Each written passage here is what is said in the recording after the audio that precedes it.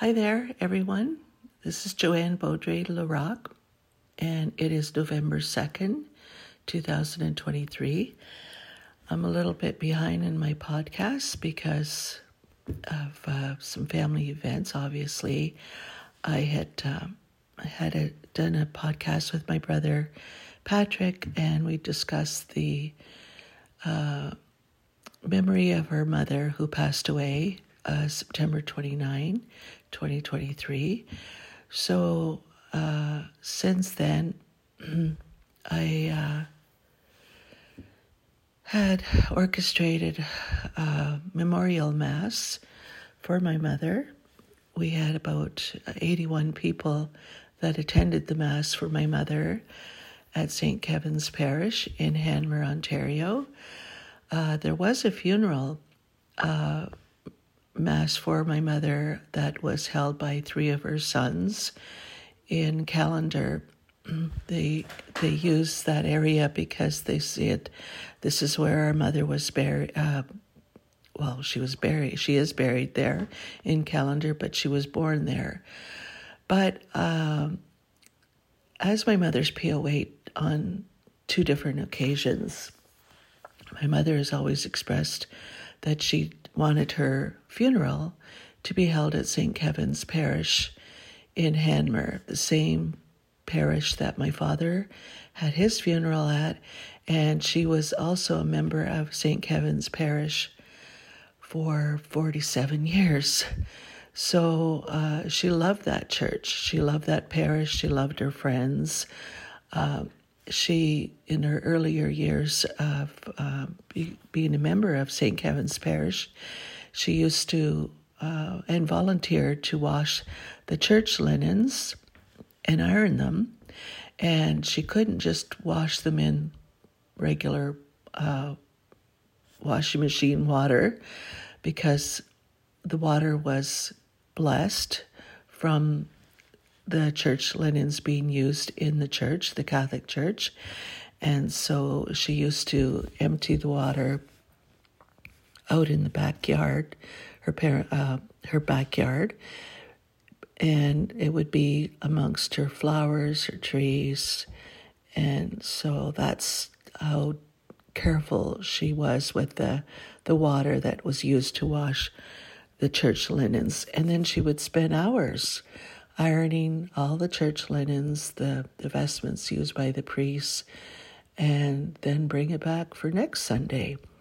So she did this for many years, and also she was a member of the C.W.L, which is the Catholic Women's League, and she was also the Eucharistic minister, which meant that she would be in the line at the front of the church and sit in the front pew, and then pew meaning the benches in the church, and then she would also disperse and give out the Holy Sacrament, which is the bread that in the Catholic Church that people are given to, usually by the priest and by Eucharistic ministers.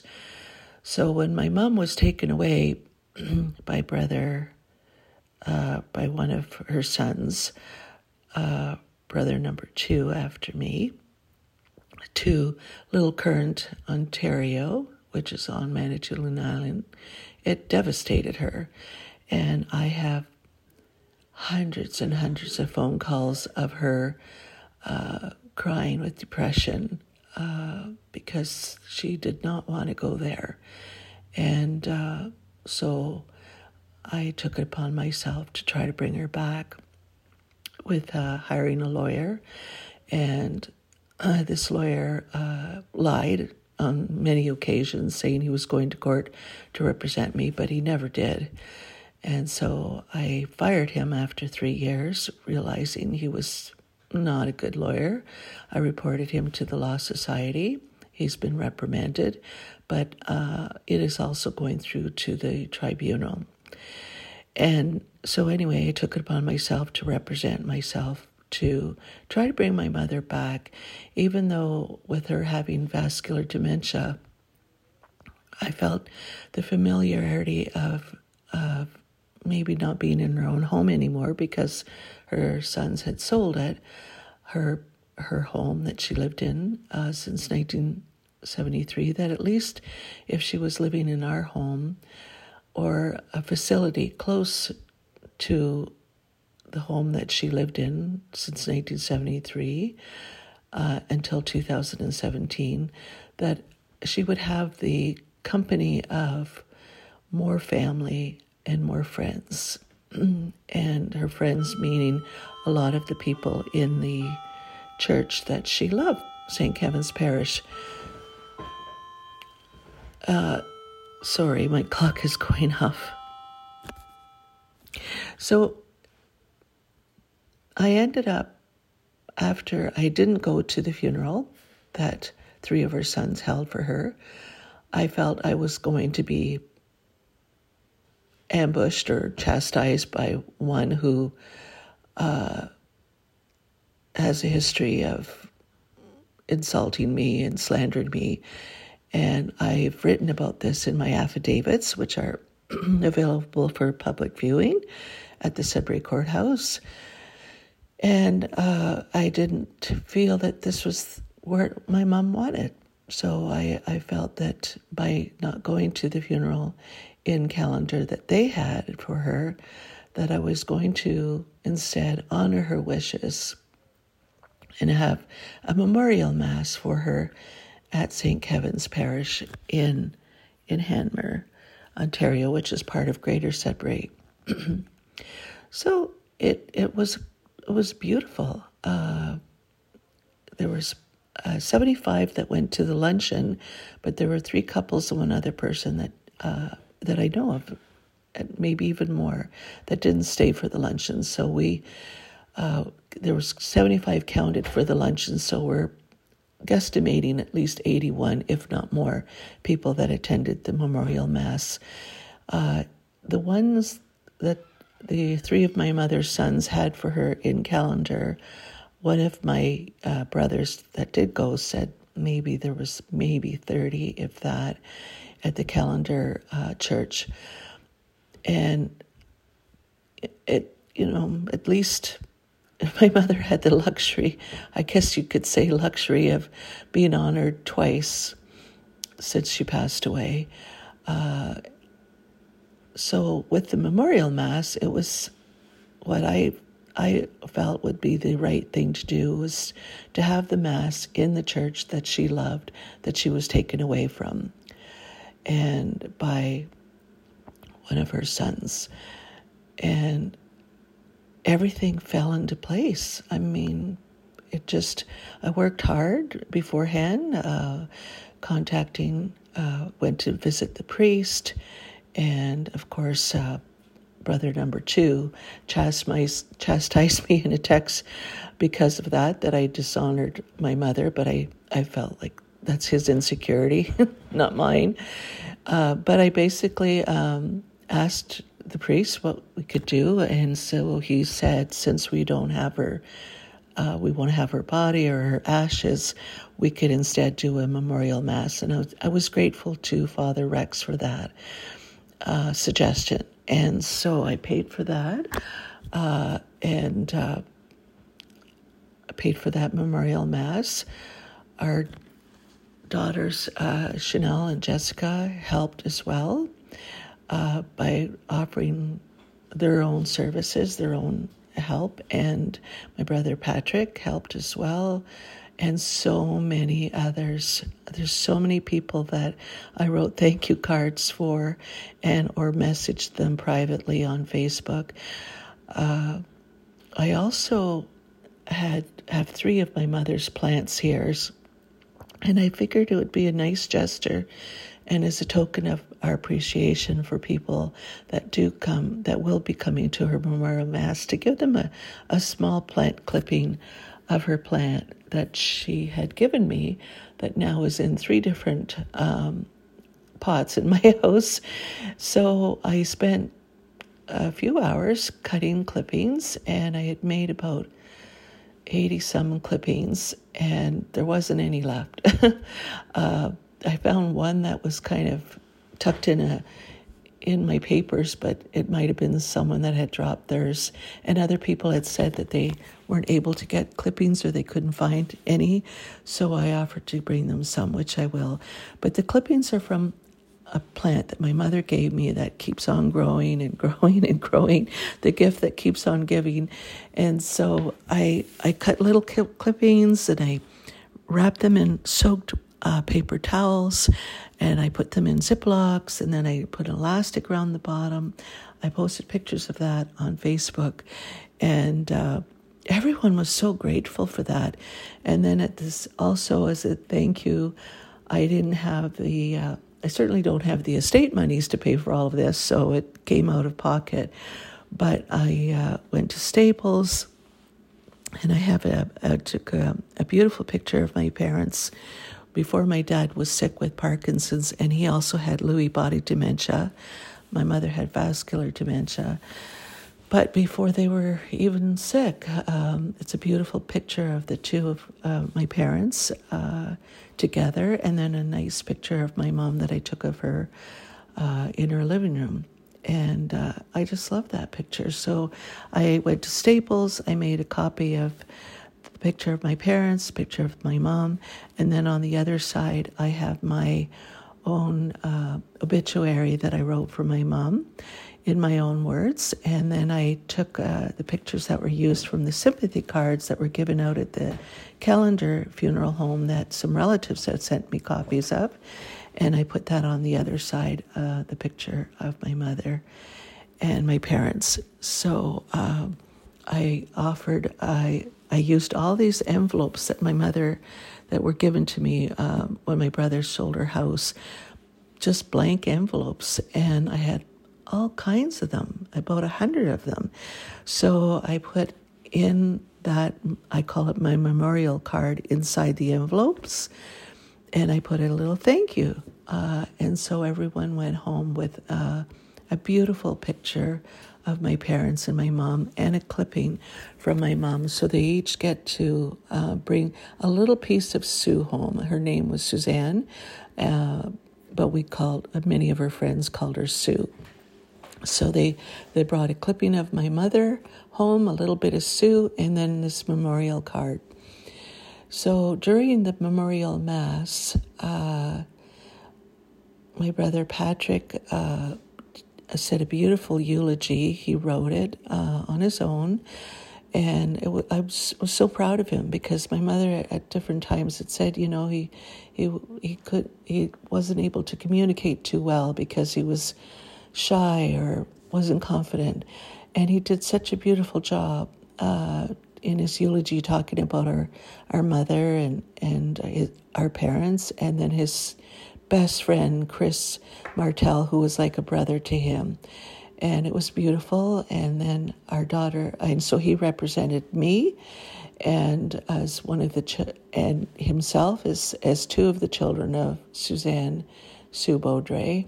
And then our daughter, Chanelle Larocque, read her eulogy, and both my daughter and my brother became emotional while they recited their eulogies and talked about my mother, our mother, and Chanelle, her grandmother. And it was just beautiful. Before the Mass, my stepson, Robert Larocque, had written a beautiful original song, and so he sang and performed his song and played guitar. And then Chanelle, she was in lead in many musicals and theatrical musicals. She was Dorothy in The Wizard of Oz. She was Cinderella in Into the Woods, and so on and so forth. So one of the songs that she sang to my mother before my mother died was Somewhere Over the Rainbow from The Wizard of Oz. But she felt that this time it would be another song that she'd do in celebration of my mother. And another favorite song of my mother's was You Are My Sunshine. So she sang that with my husband, Mike Larocque, who played guitar. And then the eulogies were done by Patrick and Chanelle. And Chanelle's son, Hendrik, said a few things to his mommy while she was at the podium at the altar saying her eulogy. And then the readings were done, and I read the first reading, and what I loved about that first reading was God's promise to dry up your tears. And so I just loved that reading. It was just perfect. And then two other ladies from the C.W.L. read two other readings, and then Mike performed another song, my husband, and then Chanelle and Mike sang Amazing Grace, which was just beautiful. And this was when everyone was going up to receive the communion. The song that Mike had sung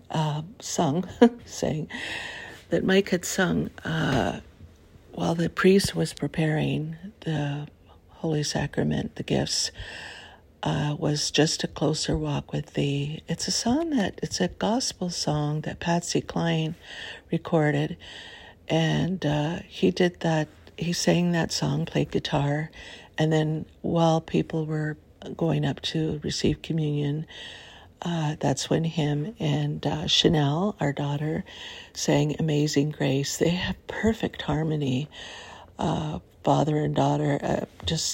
He sings a lower tone, and Chanelle can hit those high notes, and it was just beautiful. So, and Father Rex was wonderful as the priest. He's a good, kind-hearted soul, and so after the service was done, memorial mass was done, then Mike started to sing the song Pretty Pictures, and that's a song we both wrote in honor of my father many times, but there was several times where sometimes our daughters would take care of my dad if my mom had to go somewhere and she wanted me to go with her, mostly to go shopping at Sears or whatever. Then Jessica and Chanelle would take care of my dad if Mike was at work. But there were several times that Mike was at home and he would take care of my dad because he had Lewy body dementia and also Parkinson's. He suffered so much. And then he had multiple myeloma before he passed away. But there was a few incidents that struck a chord with my husband while taking care of my dad. He would take him on his sales trips to North Bay, and they'd stop in Verner, where my father's ancestral home was from, or Cache Bay. But one time, my dad would follow Mike around the house, and there was one time that my dad was pacing kind of up and down the hallway, and he stopped to look at this picture. I always have pictures all over my house of family members, and one of them was the wedding picture of my parents, and my dad didn't recognize the people in the picture, but what he did saw in his mind was that it was a pretty picture, and that's what he said, pretty picture. And it was the one of him and my mom on their wedding day in 1956. And so it was around that time that Mike thought that would be a beautiful song. And so he started writing the song, and then I'm a co-writer, so I added in my words as well, and that song is doing quite well. It's streaming on Spotify and all different streaming platforms. And so Mike sang that song, Pretty Pictures, after the service was done, when the priest was walking down the middle of the aisle. And then Mike wanted to sing one more song, and it was my parents' favorite song, because my parents were always the first on the dance floor and the last to get off the dance floor at any dance they went to, and they went to a lot. My parents were social butterflies, and so one of the songs that they absolutely loved, and they loved it when Mike would sing to them, and our kids too, when our daughters would sing to them, one of the songs that Mike sang to them, which they loved, was Crystal chandeliers. So he started to sing that song, and people were getting up to go, and then they stopped and they sat down again. He started to sing that song, but in his mind, all of a sudden, he could see my parents dancing together, and then he became emotional. And then he ended the song earlier. He didn't do all the verses for that song because in his mind he could see my parents were really happy and they were dancing together to crystal chandeliers. So it was quite beautiful. I went to thank my husband and Robert, Chanelle, and other friends came up and congratulated them. And then in the luncheon room were one of the C.W.L. ladies counted 75 people were waiting. So the priest came in and he said, "They're waiting for you." So I hurried up and went into the lunchroom. But Chanelle had said, "Go ahead, start eating." And there was so much food.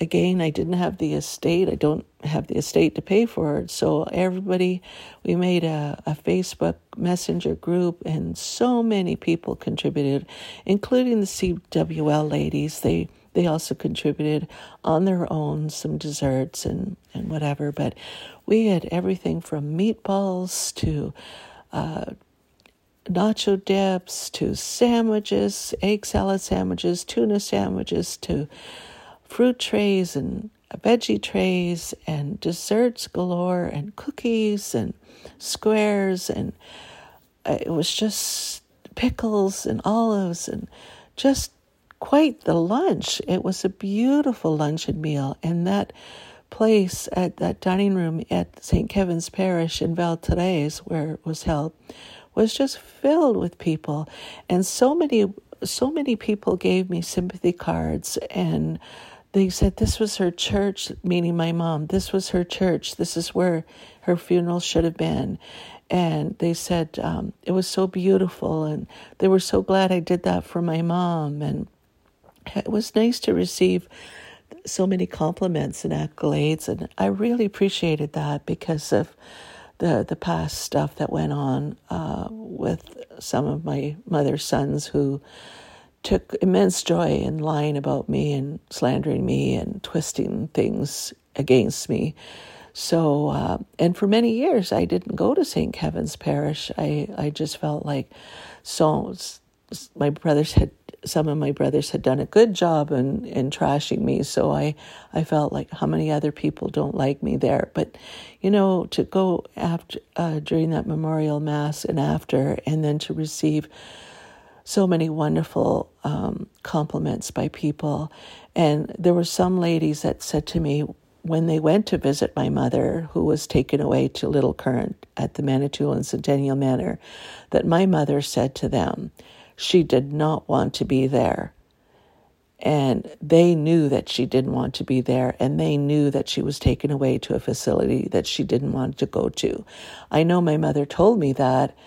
And then when the night that she was brought there, she called me crying, "Joe, come and get me." And she was almost like hysterical.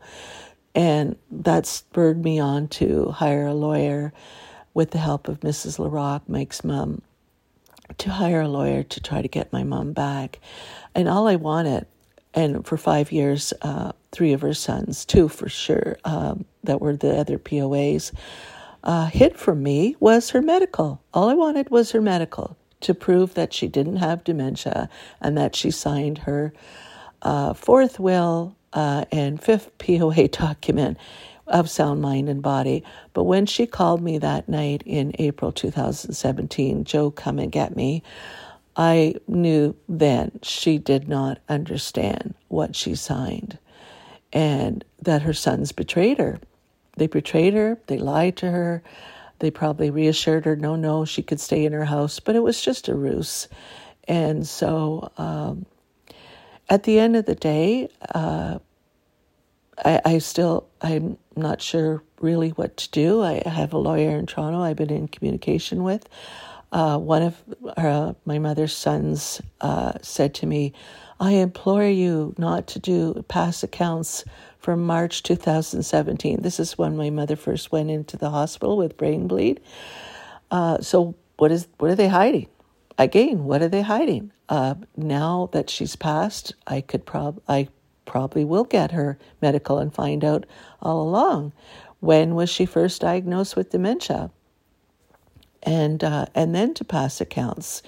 So it's something I plan to do. And one of my other brothers who was diagnosed with paranoid schizophrenic asked one of the POAs about my mother's insurance, and the POA said to this brother, "Oh, it's only 15." But then I have the papers from 2016 showing that her insurance was 21,000. So, I mean, he continues to lie. He's a thief as well, because I brought my mother a doll, a therapeutic type doll, and this is what was recommended to me by the Alzheimer's Society to comfort dementia patients and vascular, especially dementia patients that could be very anxious and have panics and attacks and anxiety. And so I brought a doll to my mother with the doll clothes, and she just loved it. She dressed it right away and put the little sleeper on and the little hat, and I have pictures of her holding it. Well, that same brother, who is the main POA, stole the doll.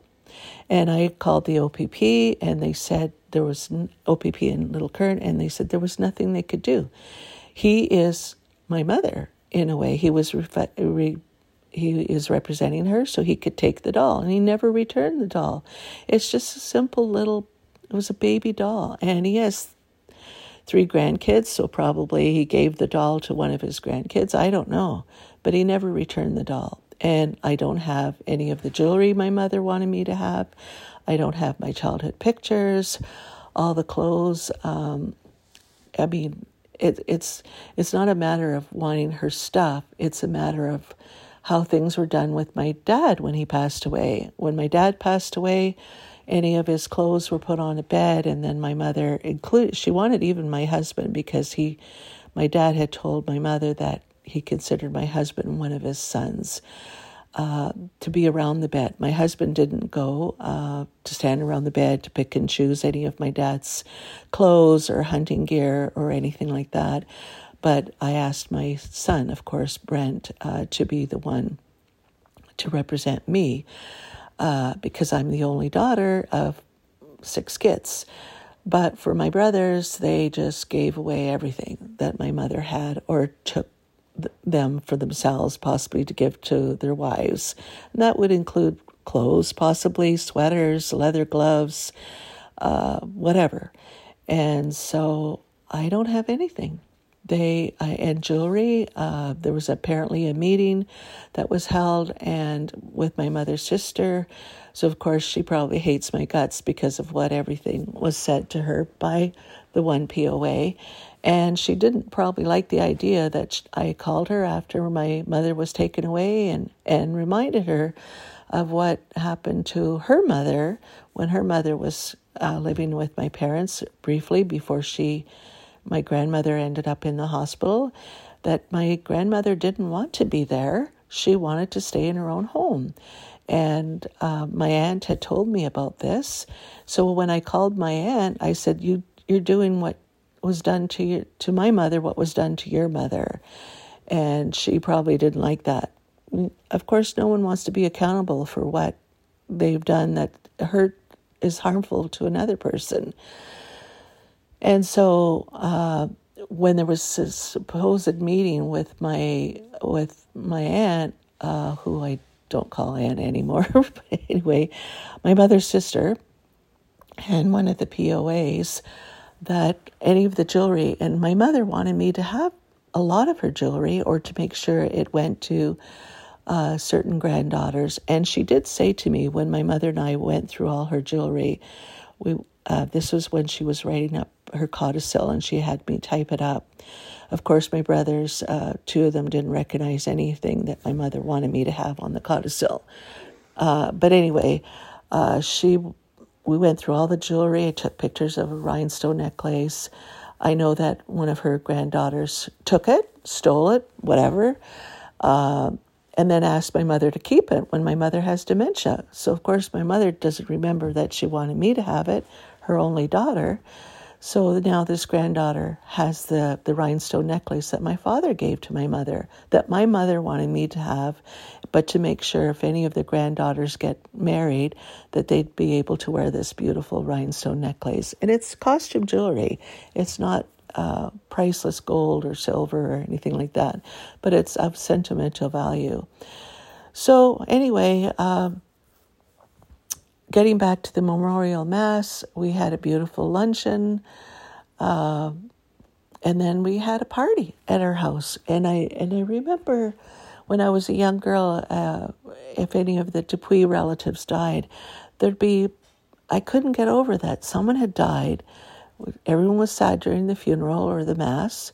And then there was like a get-together at someone's house, maybe like my grandparents' house or whatever, or at a hall, and there'd be someone bringing out their guitars and someone singing or people singing and big luncheon, and jokes were being said. And I just thought, that's so weird. I mean, someone just died and everybody's having a party. And I didn't understand that as a young girl, but as I've gotten older, and then under the circumstances with my parents, both of them being so sick and then now being free, my mother especially, because to me she was in prison at Manitoulin Centennial Manor, where she was brought to against her will. She had said something about she had even to go through 2 green garbage bags to choose clothes that she was supposed to keep, and it made her feel like a homeless person. And these clothes were apparently clothes that her son had put together that he thought she'd like. And how she didn't want to get out of his truck, and she was yelling at him and swearing at him. And she didn't want to get out of his truck when he brought her from the hospital here in Sudbury to Little Current, and she was swearing at him and refused to get out of the truck. And just the horrible treatment that he did towards our mother. And so anyway, I just figured, with all the recorded calls I have of my mother, that she's free. She's not in that prison anymore, because the calls that I have with my mother being so severely depressed, walking those stupid hallways at that center, the facility that she did not want to go to. She always made me and my husband promise never to put her into a facility like her friend Doris C.W.L was put into. But Doris went in willingly, but my mother did not.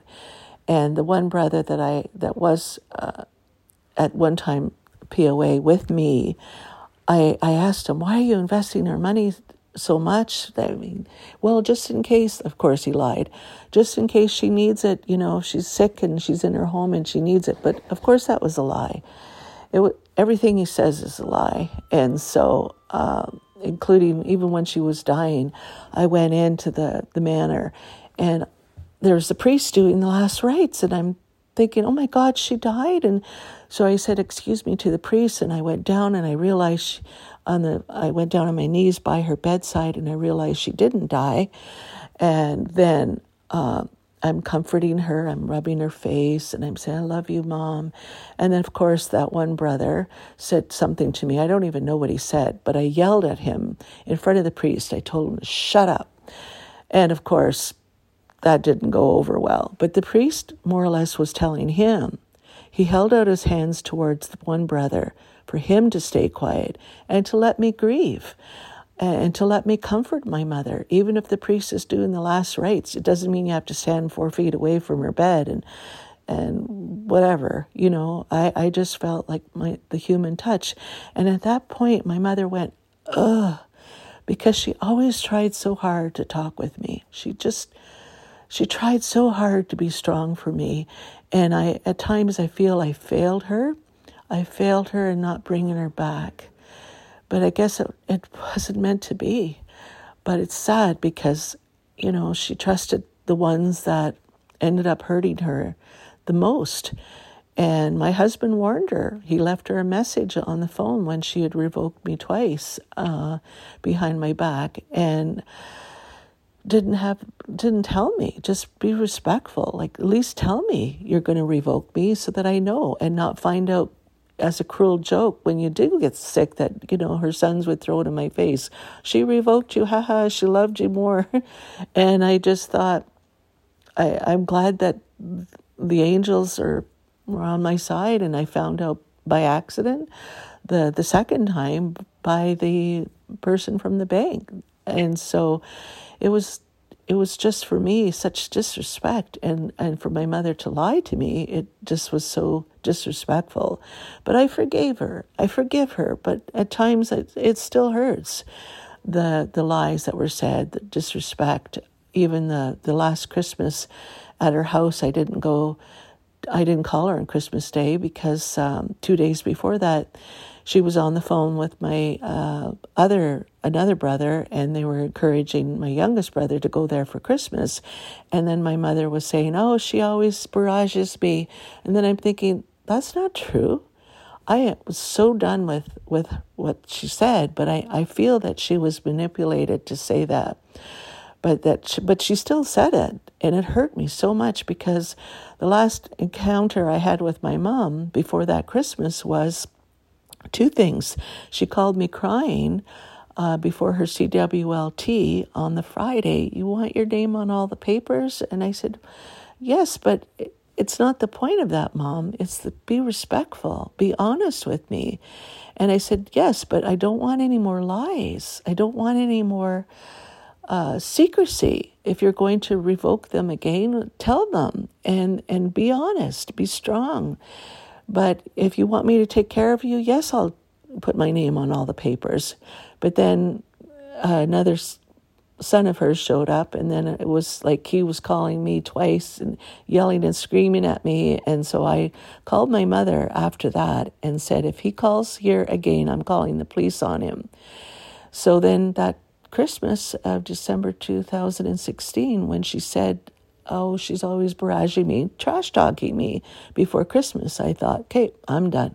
I'm done with her, with the whole family. And then she ended up getting sick in March and ended up in the hospital with brain bleed. And then I really realized that she had dementia, and that was it. So I forgave her. But it doesn't take away the hurt and in all of the other stuff that happened. And then when my brothers had a meeting with the doctor at the hospital, they didn't invite me or my youngest brother because they knew that we would probably say we'll take care of our mom. One of us in her home, well, it would have to be me or her in our home if she couldn't stay in her home. But then, the one brother that always said he was investing her money in case she needed nursing care at her home, well, then that money could have been used, but he did not use that money to keep her in her home because as soon as he could, in April 2017, he took her out and brought her to the facility, and that night she called me crying, come and get her. So anyway, there's so much to this story. It's all in my documents. It's all in my affidavits. It's all for public use if anyone wants to read the affidavits. But my final gift to my mom was to do this memorial mass. And then we did, and then we had this party at our house, which is what I was getting back to. And my husband started playing music, and we had a house full of people. We offered it, and we had invited, whoever wanted to come over. We have a big house, but it's not huge mansion at all. It's just a regular house, but it's big enough that we could have a big party. And we had spaghetti supper, and again, everyone contributed to the supper, even though we offered spaghetti and gluten-free spaghetti, and we had spaghetti sauce and gluten-free spaghetti sauce, and then salads galore, and all kinds of desserts that were contributed and brought back from the luncheon from the church. And the kids had a great time. The little grandkids and other people's kids came over, and it was just great. Singing, there's some dancing by one of the relatives, singing by so many relatives, and it was on the main floor in the living room or down in also in the family room, and we have guitars, drums, And so one of our guests played the drums, and the kids ran outside, and just it was just so much fun. And it was a great celebration of my mother. And I know my parents would have loved it. They would have loved it. My dad would have been telling someone jokes. My mom would have been in the kitchen talking to someone or helping doing dishes. She was always good to help. And it would have been just a great celebration of her life and for my parents. And then the next day, we drove our daughter Jessica back and her 3 boys to their home, which is near North Bay, but we stopped in Callender. And I had asked one of my brothers, were there any flowers at my mother's gravesite in Callender? And he said no. So there were no flowers brought to my mother's gravesite in the little black lanterns that were beside my parents' stone, which is also included to my grandparents. And so I wanted to bring flowers for my mom and my dad. And I remember when my dad was becoming more sick for Mother's Day, I remember buying him some red roses and giving them to my dad to say, here, give this to Mom for Mother's Day. And so she was so thrilled with those red roses. So that's what I bought her, some artificial red roses, and I put that in the lantern. And for my grandmother, we called her Nanny, and my grandfather Pappy. So that would be Lena Dupuis Millette and Raphael Millette. She always told me how much she loved pansies. So I bought some pansies and I put that in the other lantern. And at the gravesite, you could see the ground was still fresh from the urn that contained my mother's ashes. So that kind of shocked me still, seeing, this just happened October 10th. And October 22nd, we went the day after the memorial mass. And I noticed there was tiny little bit of flowers that someone planted in the ground that were dead, but someone did bring some flowers, maybe after the fact, or maybe when they read my Facebook post about that. And I was glad to see that. I don't know who did that, but anyway, there were tiny little red roses, I think, at one time, and they were still in the ground. So, but I placed those artificial flowers in my parents' urn, and I remember when my dad had his burial at the Callender Cemetery, and my mother was upset because the priest or the minister that came that day for my dad's burial of his urn didn't say the Lord's Prayer, and it really bothered her. So when Mike and I brought the flowers to my mother's gravesite and then to my grandmother's, we both stood there and we said the Lord's Prayer. Our Father, who art in heaven, hallowed be thy name. Thy kingdom come, thy will be done, on earth as it is in heaven. Give us this day our daily bread, as we forgive those who trespass against us. And lead us not into temptation, but deliver us from evil. Amen. And we said that for my mom and my dad and my grandparents. So, and that was the end of that. And then Mike and I dropped off Jessica and her boys at their place. And then Mike and I, we just needed a break, a breather, time to regroup, and we took a little room. It was a cabin actually on Lake Bernard in Sunridge, and we stayed there. The guy gave it to us for a really good price, and from the Hotel Caswell or Caswell Hotel in Sunridge, but it was a little cabin right on the lake, and you walk out and there's the beach. It was just beautiful. So being a photographer, I took a ton of pictures, and we had a beautiful pizza that night at one of the pizza places in Sunridge. And then we went to a bistro the next day, and we went to a little store called 89 Main, went to there. The lady agreed to do a podcast with me, and she also offered for Mike to do a gig in Sunridge, and she'll give him a free overnight stay at one of her Airbnbs in Sunridge. So it was a nice cap and a nice ending to a nice tribute. I felt a beautiful tribute to my mom. Since all of this has happened, I've had a range of emotions. dealing with the grief of losing my mom. It's gone from sadness to glad she's free now, and to upsetness over stuff that happened in the past, being angry over what has happened in the past, to a sigh of relief that she can dance with my dad, to all kinds of emotions. Grief takes so many different stages. But there's some weird things that happened too lately. Weird things. The next morning when I found out my mother passed away, September 29th, 2023, there was a room in our house. We have 4 bedrooms, but the 3rd bedroom, I always called it Mom's room. And that's where I have her dresser set.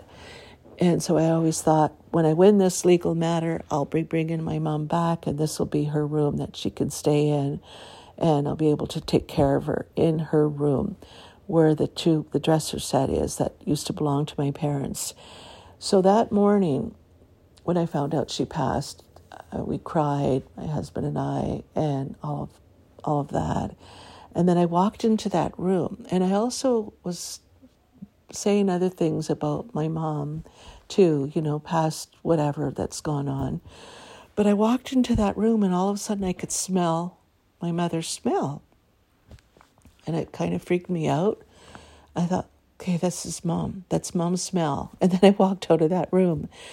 And then there was a few days later on when I was talking to Mike, and I was crying about my mom, and I was in the middle of our living room, dining room, and kitchen. And all of a sudden, I was standing there near the deacon's bench, and all of a sudden I could smell her smell again. And I said, oh my God, I could smell my mom. And Mike said, are you sure? I said, yeah, she's right here. And then there was another incident where I was lying in bed and I was dreaming, and all of a sudden I could feel 2 hands were comforting and holding my hands. And I thought at first they were my son's hands, Brent.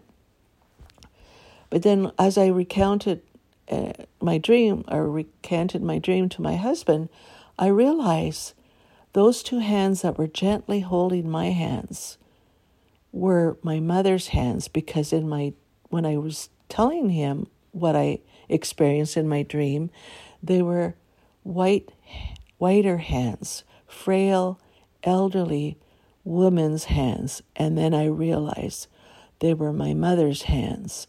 It was as if my mother was comforting me. And I had taken why I really realized those were my mother's hands, and it shocked me, was because many times when I'd go to the manor, she would hold my hands. She would just hold my hands. We'd be sitting together and she'd hold my hands. So I took many pictures of her hands holding my hands, and vice versa, me holding her hands. And you could see my hands. They're younger, obviously. I'm, some 20-some years younger. And I'm more tanned. And then my mother's older, frail hands with the blue veins and all that, holding my hands. So then I realized that in my dreams or whatever, my mother was coming to me, holding my hands. And that made me feel good. It made me also feel like she knew and understood the pain that I went through with everything that I went through trying to bring her back.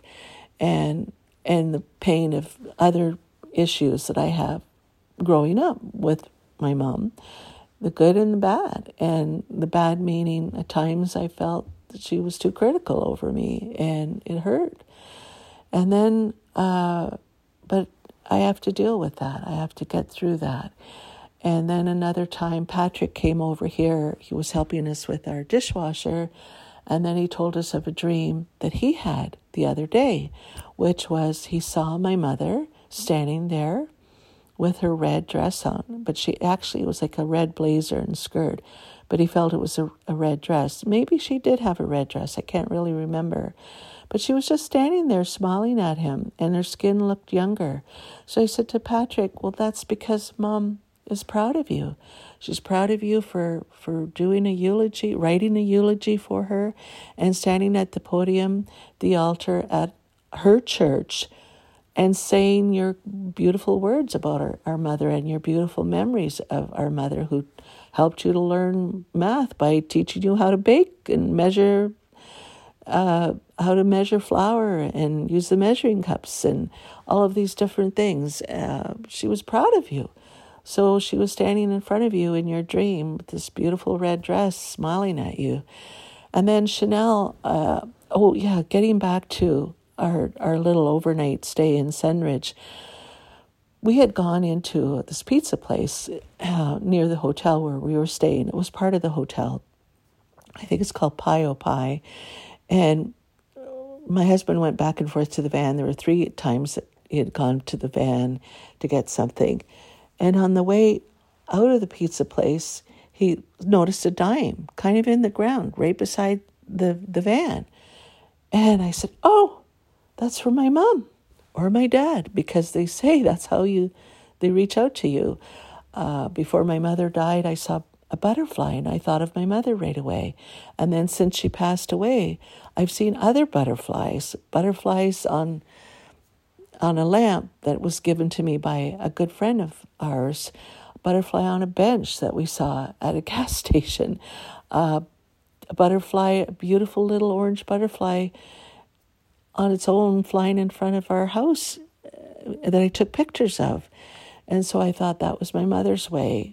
But the dime is also, they say dimes and feathers are another way that sometimes people who have passed away give you signs. So my husband saw this dime stuck in the ground. He said, I don't know why I didn't see it before. I went to the van 3 times and now I see it. But it's because I think we were talking about my mother while we were eating pizza at this pizza place and enjoying the authentic Italian cuisine kind of thing. And so then I talked to Chanelle about this, our daughter, and she said, well, I found a dime. I said, where did you find a dime? And she said, well, she had brought Hendrix to school, her 5-year-old son, and she didn't notice the dime on the passenger seat of her car before. And when she got home, she went to make sure the doors were locked or whatever, and then she discovered there was a dime on the passenger seat. And I said, well, that's from my mom, I guess. And then she said, yeah. And then she said, she was saying like it wasn't there before. So then I told her of the times that I saw a dime after my dad died. Once in the, on top of the clothes in the laundry. It was weird that it was there. Once in the parking lot, another dime and whatever. So then while we were talking on the phone, Hendrix runs in, her little guy, and he said, Mommy, I found a dime. And it was out in the backyard. And then he said, Grandma B said she loves me. So there you go. My mother is still around.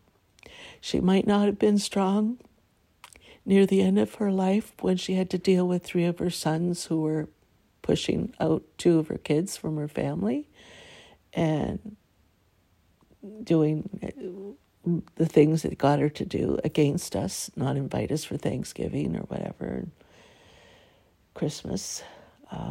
But she's strong now. She's showing us she's still around. So there you go. That's how things are. And when Hendrix, a 5-year-old, says Grandma B loves him, I think my mother's still reaching out to the grandkids and great-grandkids that she was deprived of seeing when one of her sons took her away to Little Current. And she didn't get to see them because it's 2 hours away and we were never told if she was in the manor or not. So it was always a big risk for us to drive the 4 hours to see if she's there or not. But she's now seeing them. She's now got her strength back and she's reaching out.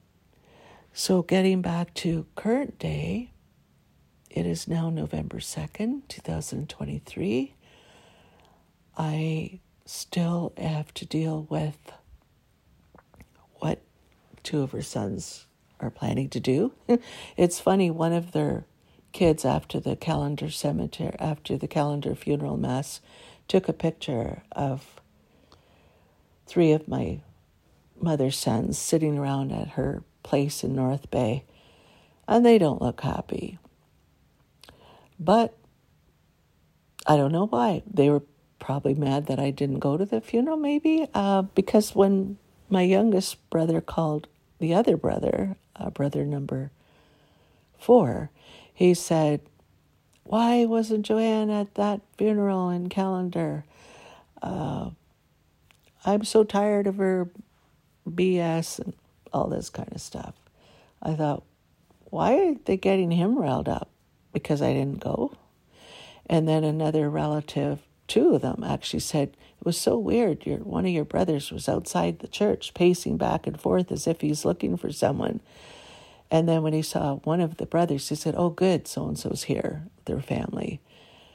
And then he was still outside pacing. And I thought, well, if he was looking for me, I certainly didn't go, and 2 of my kids didn't go, and their families didn't go, and my stepson didn't go, and a lot of other people told me by messenger and in person that they didn't go, and they weren't planning to go. Some went, and that's okay. They went to the funeral in Calendar, and they also came to the memorial mass at St. Kevin's in Val Therese. So each to their own, and they were glad to have went to both, but some of them said that's not where she wanted her funeral mass in Calendar. She went there a few times after she was born with her parents, but then they moved away. So that wasn't her parish. Her parish was St. Kevin's and Val Therese. So anyway, at this point, I have the money if I want to hire a new lawyer, which I've been in contact with. And, but I'm just waiting to see. But this one brother that was so mad because I didn't go to the funeral in Calendar, who got him riled up? Was it the 3 sons that are now the 3 amigos standing together? And one of them had said to the other one, within 6 months of my mother being at the manor, that he was so sick and tired of being there, because I have that recorded by one of the brothers. And another brother, who's the second POA, said that our mother was such a burden because she's still alive, I guess. This was just barely within 6 months that they had placed her at the manor. And I have that recorded, that he had said that to another brother who had disclosed that to me, that the 2 POAs, one was already sick and tired of going to see her, and one said that she was such a burden. And yet here these 2 hypocrites having this funeral for her in Calendar, which is probably a convenience for all of them. And then now they're there burying our mother. But then they also, one of them had said to the brother that lives close by, I had said, well, her insurance money should be coming in soon. And how much is it? Because I guess he's looking for money. And the one brother, the main POA, said 15. But again, when I looked at my old insurance papers that I had copied when I was my mother's POA twice, it said her insurance was 21. So he's still lying. He's still a liar, and he's still a thief.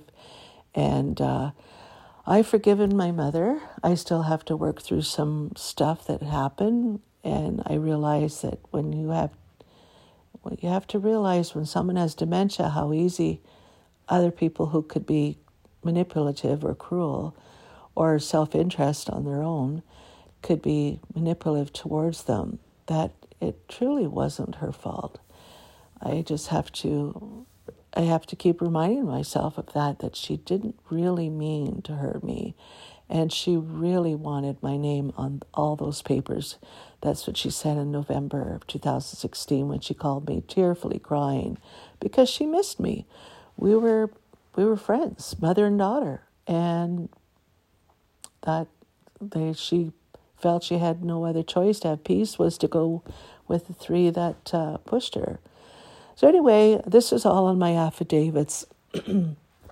And sometimes things in life are complicated. And then I see the wars here in Ukraine, Russia, and the wars in Israel, Gaza. And I'm thinking, oh, why can't there be peace? And then I'm realizing peace starts at home. And if there's no peace at the home, because someone is the initiator, and this one brother that is now was the POA and now executor, he was the initiator and caused so much destruction. And then it was one more thing, because before, when he found out my mother had revoked him, and this is on my affidavits, he said to me, when he came down, he drove 2 hours from Little Current to my mother's house, and I was there with my youngest brother, Patrick, and my mother was there. And he said, "Who do you think you are?" That's what he said to me in front of my mother and Patrick, because he was mad that my mother revoked him. And so then he said to me, "I wish you never woke up this morning." So I took that, oh my God, my brother wants me dead. He wished that I was dead. So I texted my husband, Mike, who came over, and Patrick had heard him. My mother heard him, that this one brother wished for my death. He didn't say how. He didn't say when. So when I called the police, I have a police report on that.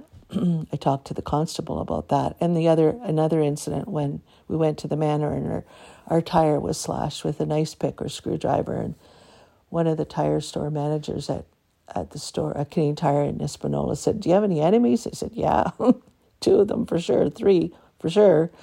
And 3 of my 5 brothers.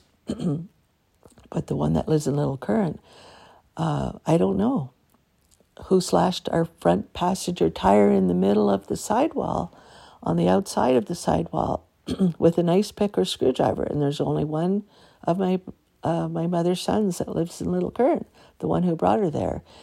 So when my mother was dying, I said something to my brother after I told him to shut up, because I was just, to me, comforting my mother. I was grieving her because I thought she was dying. And she did die the next day. But the priest more or less told him to leave me alone with his motions, with his hands. And then after the priest left, I said something to my brother, "Well, I know you wanted me dead." And then he started yelling at me. "I didn't say that," he said. And he was pointing his finger at me. And I looked at him. I was incredulous, thinking, oh my God, you're a liar, but you're also lying to yourself. Mom heard you. Patrick heard you. I have it on the affidavits that I swore upon at the courts, and you never once had your lawyer say that isn't true, that you did say that. I have a text message to my husband saying, "Raymond wants me dead. Come to my mother's house." And then you lied about my husband, saying he hurt my mother, when that was a lie too, because he ran out the door. This one brother ran out the door. And he has a 4th degree in karate or whatever. So he was afraid of my husband, who is an older man, almost 70, half, beat up from falling off the train twice and walks with a cane. Yet he said that my husband did that. My mother signed an affidavit that it wasn't true. But he still lies about that. And so when my mother was dying, this one brother is pointing his finger, and I thought he was going to hit me in the room where my mother was dying. And he said, "I didn't say that." And I said to him calmly, and I'm almost laughing at him, saying, "Yes, you did. You did say that." I didn't have to repeat word for word how he said it by saying he wished that I didn't wake up this morning. But if you interpret it, he wished for my death.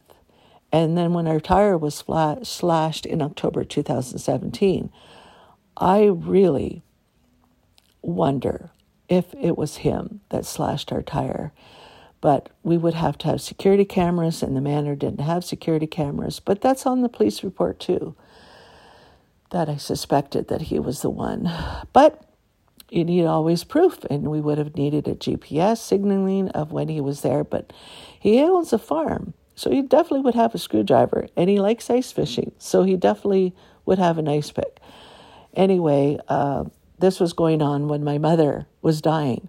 So 2 days after my mother dies, he's supposedly grieving, or maybe even a day after, he sends a text and twisting the whole how it happened, that I was causing so much disruption when it was him that chastised me when I was grieving and rubbing my mother's face and telling her I loved her. But then he sends a text message, 2 of them, twisting what really happened. And if I was so disruptive while the priest was doing the last rites, the priest would have told me to shut up. But the priest chastised him with his words, with his action, with his hands, not his words, but with his hands, more or less. Leave me alone.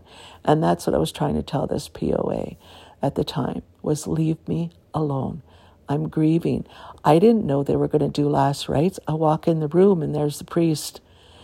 So anyway, this it's hard to see a request for peace in this world when there's not even peace in your own family. And it's sad that you think when you get older, siblings come together and families come together. And in my case, with the Baudry family, the one POA destroyed my dad's family, destroyed my mom, killed her prematurely, I feel, by putting her into a place, 6 years prison, by not offering any care for her for the fact that she had dementia, taking her away from the Alzheimer's Society, and not offering any care for her with her depression other than a nurse going in there and probably giving her more antidepressants. I don't know. For 5 years, the 2 POAs hid the medical, and so they lost in court for costs. Because I said, if they'd simply showed me the medical, I would have walked away. There's a lot of other things, too, that I can't say on this podcast because I had to sign confidentiality documents on the sale of the house, which to me doesn't make any sense at all. But that's another thing. And if you want to read that, that's at the Sudbury Courthouse. Anyway, this is my podcast after the Memorial Mass. And what should I do for the next steps? I kind of already feel I need to do. Even one of my neighbors said I'd fight back. That's one of my neighbors. So justice has to be served. And sometimes there is no peace until justice is served. And if you stay silent, well, that speaks volumes too, because if you stay silent, silence speaks volumes. Silence means acceptance of what was done, bad or wrong, or you're accepting. Saying nothing says a lot, that you're accepting when injustices are had. And saying nothing means, oh, well, you let them have their way, when you should not stay silent. And obviously with this podcast, I'm not being silent. You should not stay silent when injustice was done. And to me, injustice was done against our mother and the memory of my dad, who went to an orphanage in North Bay and foster homes and always dreamed of a family. And he had a family, 6 kids. And the one POA that initiated all this crap in our family, in the Baudry family, that also went after me and almost destroyed me with his words and his lies and his slander and his manipulation over our mother, and destroyed that relationship and destroyed my mother's family and destroyed her last 6 years of her life by putting her into a place she did not want to go to. I can't stay silent. And this podcast is one way of not staying silent. And then hiring a lawyer to seek justice and holding them accountable. So already he's lying to the one brother who has a mental health illness. He's lying. And so I can't stay silent. justice has to be served. So there you go. Speak up. Say something. And for the wars in this world, I hope there is peace. But in our own families, and in every family, almost every family, there's something where there's jealousy, sibling rivalry, there's greed, there's whatever. There's hatefulness, there's back-talking, trash-talking. And that's not what I want to feel that my parents wanted to leave us as a legacy. My dad wanted a family, so this one brother destroyed his family and had our mother almost hate two of her kids and trash talk two of her kids. And then it almost destroyed her when apparently the last Christmas in her house, another brother had said to me, she was crying in her bedroom. She didn't want to come out. Well, she gave in to the peace. She ended up being broken down. And she gave in by not speaking up. She tried, but by not speaking up, she let them have their way. But in a way, that became her cross to bear. It ended up becoming her hell on earth, her prison. So I can't let that happen. And I'm not 100% physically well because I had heart surgery and I still have to deal with that, but I can sure hire someone to take care and have justice be had for my mother, for me, for the memory of my dad, and to take care of the ones that caused hell on earth and seek justice. So there you go.